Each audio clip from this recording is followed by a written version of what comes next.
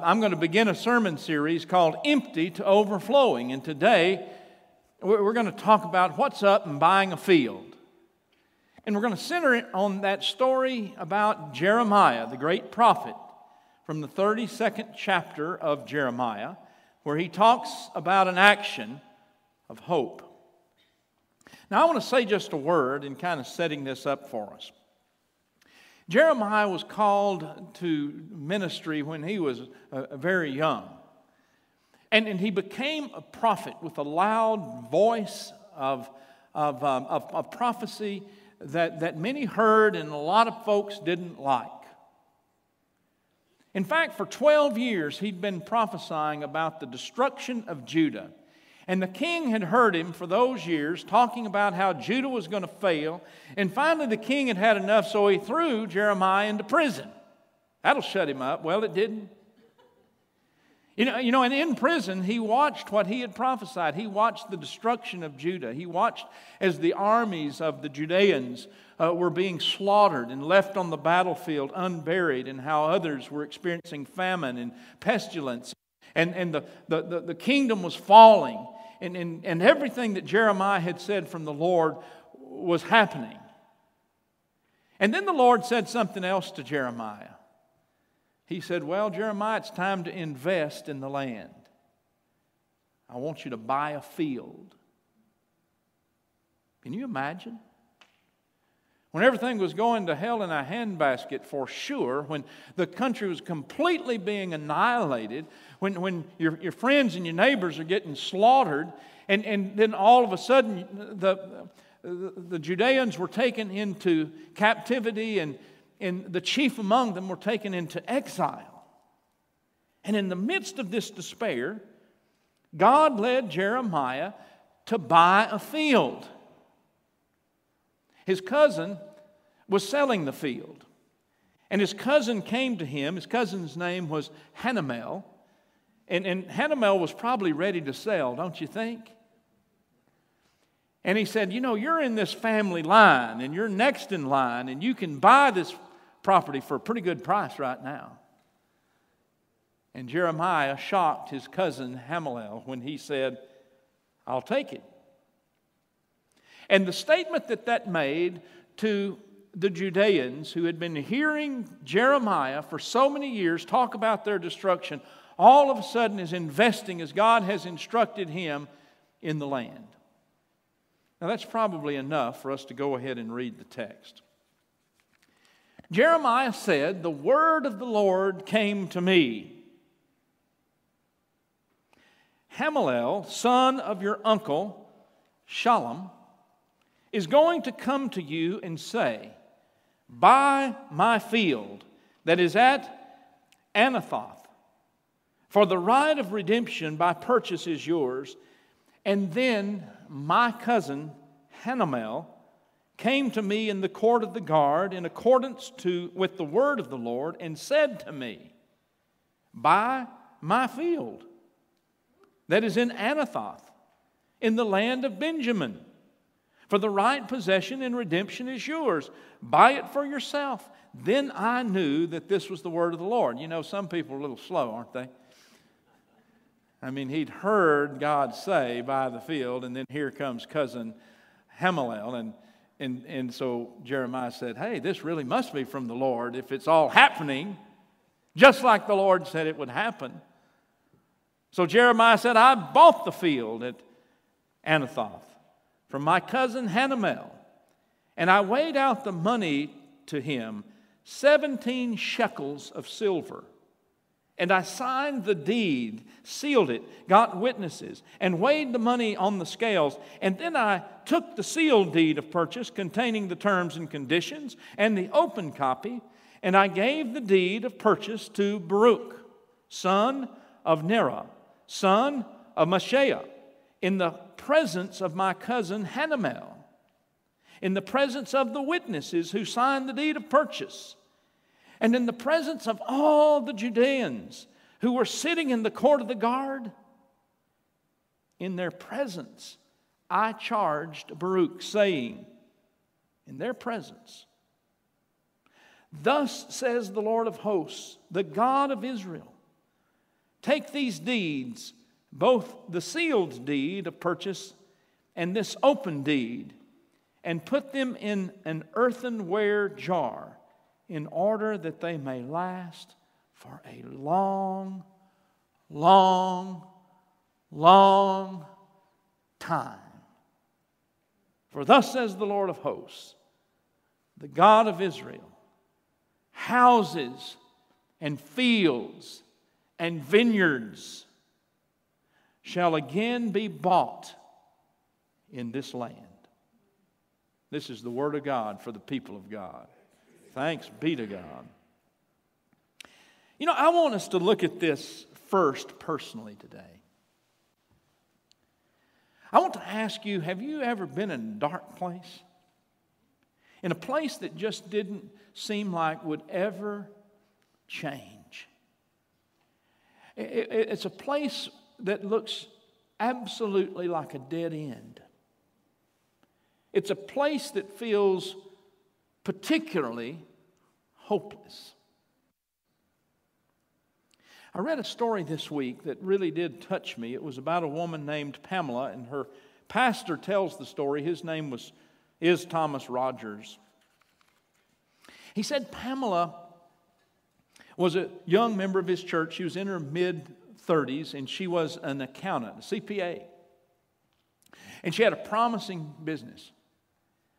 And then one day she gets word, after going to the doctor related to her sight, that she was actually losing her sight, that she had this disease that would take her sight completely away in a number of months, maybe a couple of years. She'd be totally blind. Can you imagine hearing that word? They put her on special diets, they did special treatments, but nothing worked. And slowly she was losing her sight. It was getting worse and worse day by day.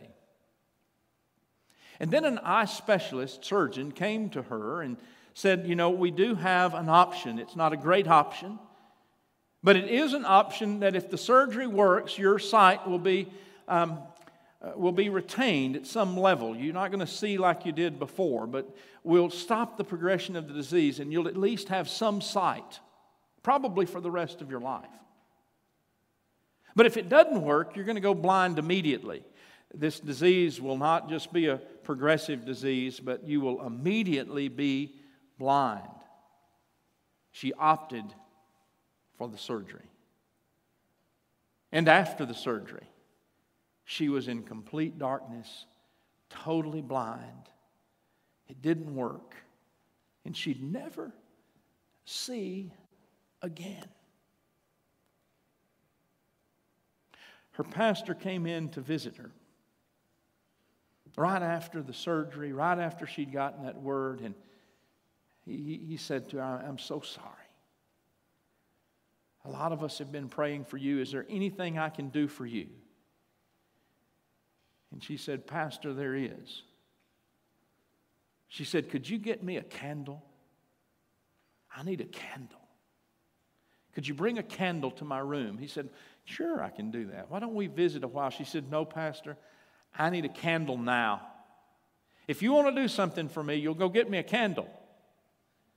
It was 15 minutes back to the church, but he drove back to the church. He got a candle, drove back to the hospital. He went into her room. He approached her bed and said, I have the candle.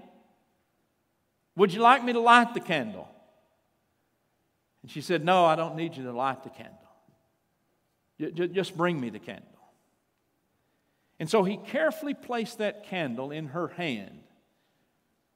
And she held that candle and she said to her pastor, during the last months, I have often thought of myself as a candle about to go out. I thought that everything I am is tied up in being able to see. I expected that when blackness came, then there would be nothingness. And now I'm blind. It's dark. She held the candle even tighter. And she said, but this candle's still here. And she said, and I'm still here. And God is still here. And God is going to go with me for the rest of my journey. And though I can't see, my life is not going to be determined by my blindness. Rather, by my candleness. I'm still here. See, Pamela experienced the candle in a different way than we do. I mean, we think about a candle, don't we? And we think about lighting the candle as a symbol of hope. And we think about a candle, lit really does mean a lot to us. We got some candles here that aren't lit today, but... And she'd reached another point. She had realized that flames come and go, that we go through life circumstances, and sometimes the flame's up, sometimes the flame's down. But for her, the candle proper was the symbol of hope. Because regardless of whether there was flame or not, she came to realize that hope is not grounded in what happens to us. Hope is grounded in who we are and whose we are. And therefore, when we accept that kind of understanding, that candleness, if you will, then we can face anything that life has to offer us because we're with the one who stands beside us, no matter what. Each of us have our own terrible times and circumstances. Each of us have had those dark moments. Some of us may be in the midst of one right now. Hear what Pamela's saying. Your hope is not in if things get better, if they change. Your hope is first grounded in who you are and whose you are first. And then we're able to face the circumstances as they come. Pamela bought a field. Well, really, she bought a candle. She didn't even have to buy it. Her preacher gave it to her. But it became a symbol of hope for her. I want to talk to you just a minute about General Conference. St. Louis. Have you heard about St. Louis? Did y'all know we met in St. Louis a few days ago? We United Methodist type people from all over the world? Sort of.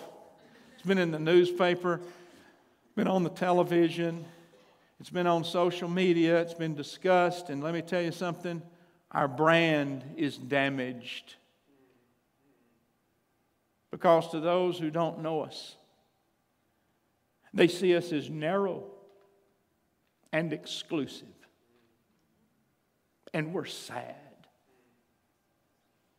that that's the message. I've been a United Methodist for as long as there's been a United Methodist church. That would be since 1968. I was a Methodist before that, before we united in 1968. I love the United Methodist Church because of what the United Methodist Church stands for. And that is that we are not a people of one mind. We are a diverse people. It's better that way. Otherwise, we're just all people who think alike, and it's just like we're in an echo chamber. I like the fact that we're global and we're diverse, and we come together around a common mission at our best, making disciples of Jesus Christ for the transformation of the world. But I need to explain to you so that you know what happened. Now, our global sisters and brothers, in respect to their countries, with their versions of their own book of discipline that fits their cultural experience, the larger church does not interfere in their determining their book of discipline based on their cultural experiences. And yet when it comes to our general conference that involves all of our churches, and the United States churches are under that particular book of discipline, everybody votes. Everybody. And so if the delegates were the only ones to have voted, the delegates from the United States, the one church plan that recognized that we were a church from traditional to centrist to progressives, and that we could stay together under this big tent and live into the issues of the day, and particularly how we love LGBTQ persons and how we include them. It would have passed by 2/3, some say as much as 75%, if it were only the U.S. voting. But that's not the way we do things. And so 864 people voted, and if 23 people had switched their vote, the traditional plan would not have passed, which was the other plan. And the traditional plan being passed, it led us to a different place, and I want that to go on the screens. I want us to understand. And I want to say, before we put it up on the screens, that I'm sorry that this is hard to hear. It's hard for me to speak it. But we need to know what the traditional plan gave us. Are y'all going to be able to put that up? Here it is. An expanded definition of self-avowed homosexuals to include persons living in same-sex marriage or union or who publicly proclaim themselves to be practicing homosexuals. Explicitly prohibits bishops from consecrating bishops, ordaining or commissioning clergy, and who are self-avowed practicing homosexual people. It requires all persons who are nominated to serve on the annual conference board of ordained ministry. That would be Kay Eck and myself. We're on our conference boards of ordained ministry. That we certify, that we put in writing, that we will uphold and enforce the Book of Discipline standards for ordained clergy. And it establishes a minimum penalty for clergy convicted of performing a same-sex wedding of 1 year suspension without pay for the first offense, and the loss of credentials for the second offense. It explicitly prohibits district committees and conference boards of ministry from recommending a candidate for ministry who does not meet the standards or the orders, that the bishops to declare any such unqualified candidate out of order. And it prohibits a bishop from arbitrarily dismissing a complaint against another clergy person. Bishops have to be the judge. And if the bishops won't judge, they have a first offense too. And they have a second offense where they lose their credentials. I hate what happened. And you know, the thing about it is, I think the persons who pushed for this the most also see the damage that it's done. We have no United Methodist Army. Did y'all know that? We don't have a United Methodist Police Force. Did y'all know that? There's no way to enforce what we voted on. Now, it will probably be thrown out by our Supreme Court, we call the Judicial Council, because it is unconstitutional. But just that it has made it to the papers and made it to a vote saddens me. What we were pushing for was that we'd get rid of this divisive language and that we would recognize that we are a diverse people globally and even in the United States. And what we got was the worst case scenario. You know, our book of discipline says those few words that we've been debating for 47 years, that the United Methodist Church does not condone the practice of homosexuality and considers the practice incompatible with Christian teaching. And a lot of us hadn't believed that for a long time. A long time. But we also say this might come up on the screens, I don't know. We affirm that all persons of individuals of sacred worth, created in the image of God, and that we as United Methodists must see persons as in need of ministry, all persons. And then we say, we affirm that God's grace is available to all. We will seek to live together in Christian community, welcoming, forgiving, and loving one another as Christ has loved and accepted us. We implore families and churches not to reject or condemn lesbian and gay members and friends. we commit ourselves to be in ministry for and with all persons. Do you kind of hear a double standard here?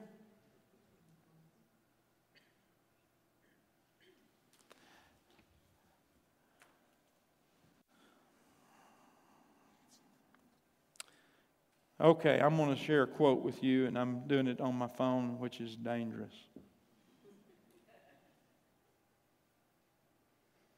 A man named James Merritt wrote an article in the Washington Post that basically was entitled, "Methodists Could Learn Something from Southern Baptists. Historic Conservative Takeover." That's the title of the article. And then he said this, listen to this. "In times of deep cultural division, faith communities face a choice. Either they will find creative ways to live with the tensions that come with diversity and disagreement, or they will divide into echo chambers in which everyone, more or less, thinks the same way. Too often, they choose the latter, opting for a revolution, leading only to irrelevance." Friends, when the brand is damaged, and when we become irrelevant because of our stance, there has to be change. And the best way to work for change is to work from within. And to keep doing what we're doing. Because what we're doing is smiled on by God.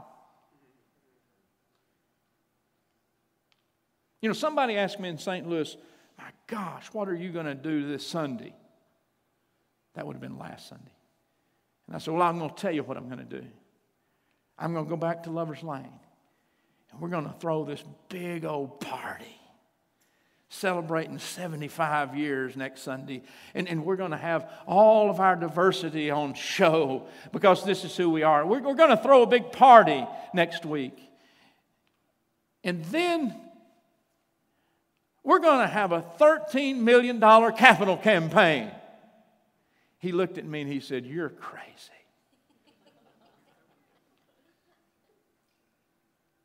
But what we're doing is blooming biblical. In the worst of times, you buy a field. You move forward. You hold your candle. You say, "This does not define us." The actions of the United Methodist Church in St. Louis, it does not define us. We know who we are. We know whose we are. We know that we've been following a vision for this church to be one diverse community, passionately engaging the Bible, uplifting Jesus in worship and loving service, and challenging in love that which divides. And that is our preferred future.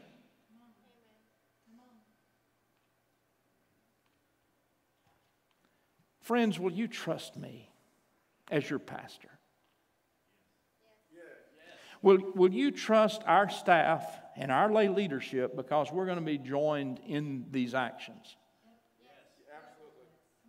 Well, you don't know what I'm going to say yet. Doesn't matter. Carl, I love you. We're not going to blot out United Methodist. We're not going to put up a rainbow flag.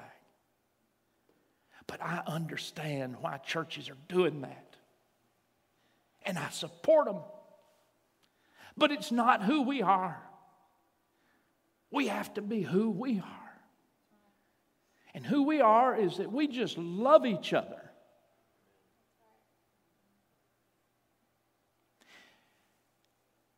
And I'm going to sign an article that's going to go in the newspaper, Dallas Morning News, next Sunday, with a whole lot of other people. That's going to be an apology from United Methodist about what we did at General Conference that we feel like gave the wrong message about who we are. Will you trust me? Yes. And we are going to continue what I said we were going to do. We're going to pray and we're going to discern. We're not going to react. Because I feel like God is going to show us a field to buy. And we'll know it when God shows it. Now, the waiting that we're going to be about is not some sort of docile waiting. It's going to be a very active waiting. We're going to be waiting with other people of like minds. But God's going to show us a field to buy.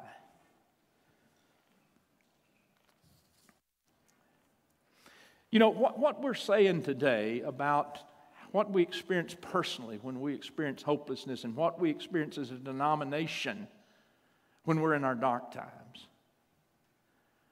It's that in those dark times, God speaks to us just like He spoke to Jeremiah. And we need to hear the way the biblical narrative ends. The people eventually go back from exile. They go back to Judah. And eventually there are homes and vineyards and land sold again. But Jeremiah died. He never saw it. Did he die sad? I doubt it. Because he bought a field. He knew he wouldn't be defined as to whether they were kept in exile or whether they would be freed to come home, because God had promised him something. He knew who he was. And he knew that God was in charge of the future. He didn't have to worry about things coming out all right.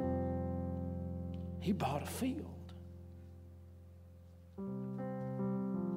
Friends, that's what we're going to do. We're turning up the volume.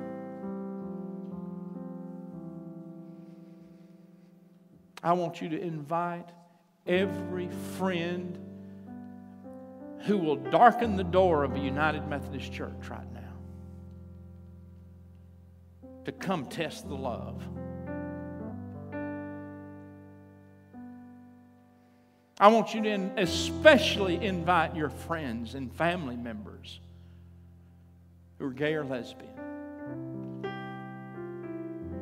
to test the love. Because we are made better when we are not an echo chamber, and we hadn't been an echo chamber for a long time. We're a sacred harmony. And God teaches us in the midst of that harmony how to love like Jesus loved. I'm not going to say I'm not going to get in trouble. Jeremiah was thrown in prison. The Methodist cops may come to get me and throw me in prison. But we are going to be who we are. We are going to buy a field. We are going to hold a candle. And we're going to grow. And we're going to flourish. And we're going to be all that God would have us be. Even if that means going through some troubled waters. Because we have a promise. That people will buy homes again. They'll buy vineyards again. It's coming. It's coming. It's time to buy the field. Amen.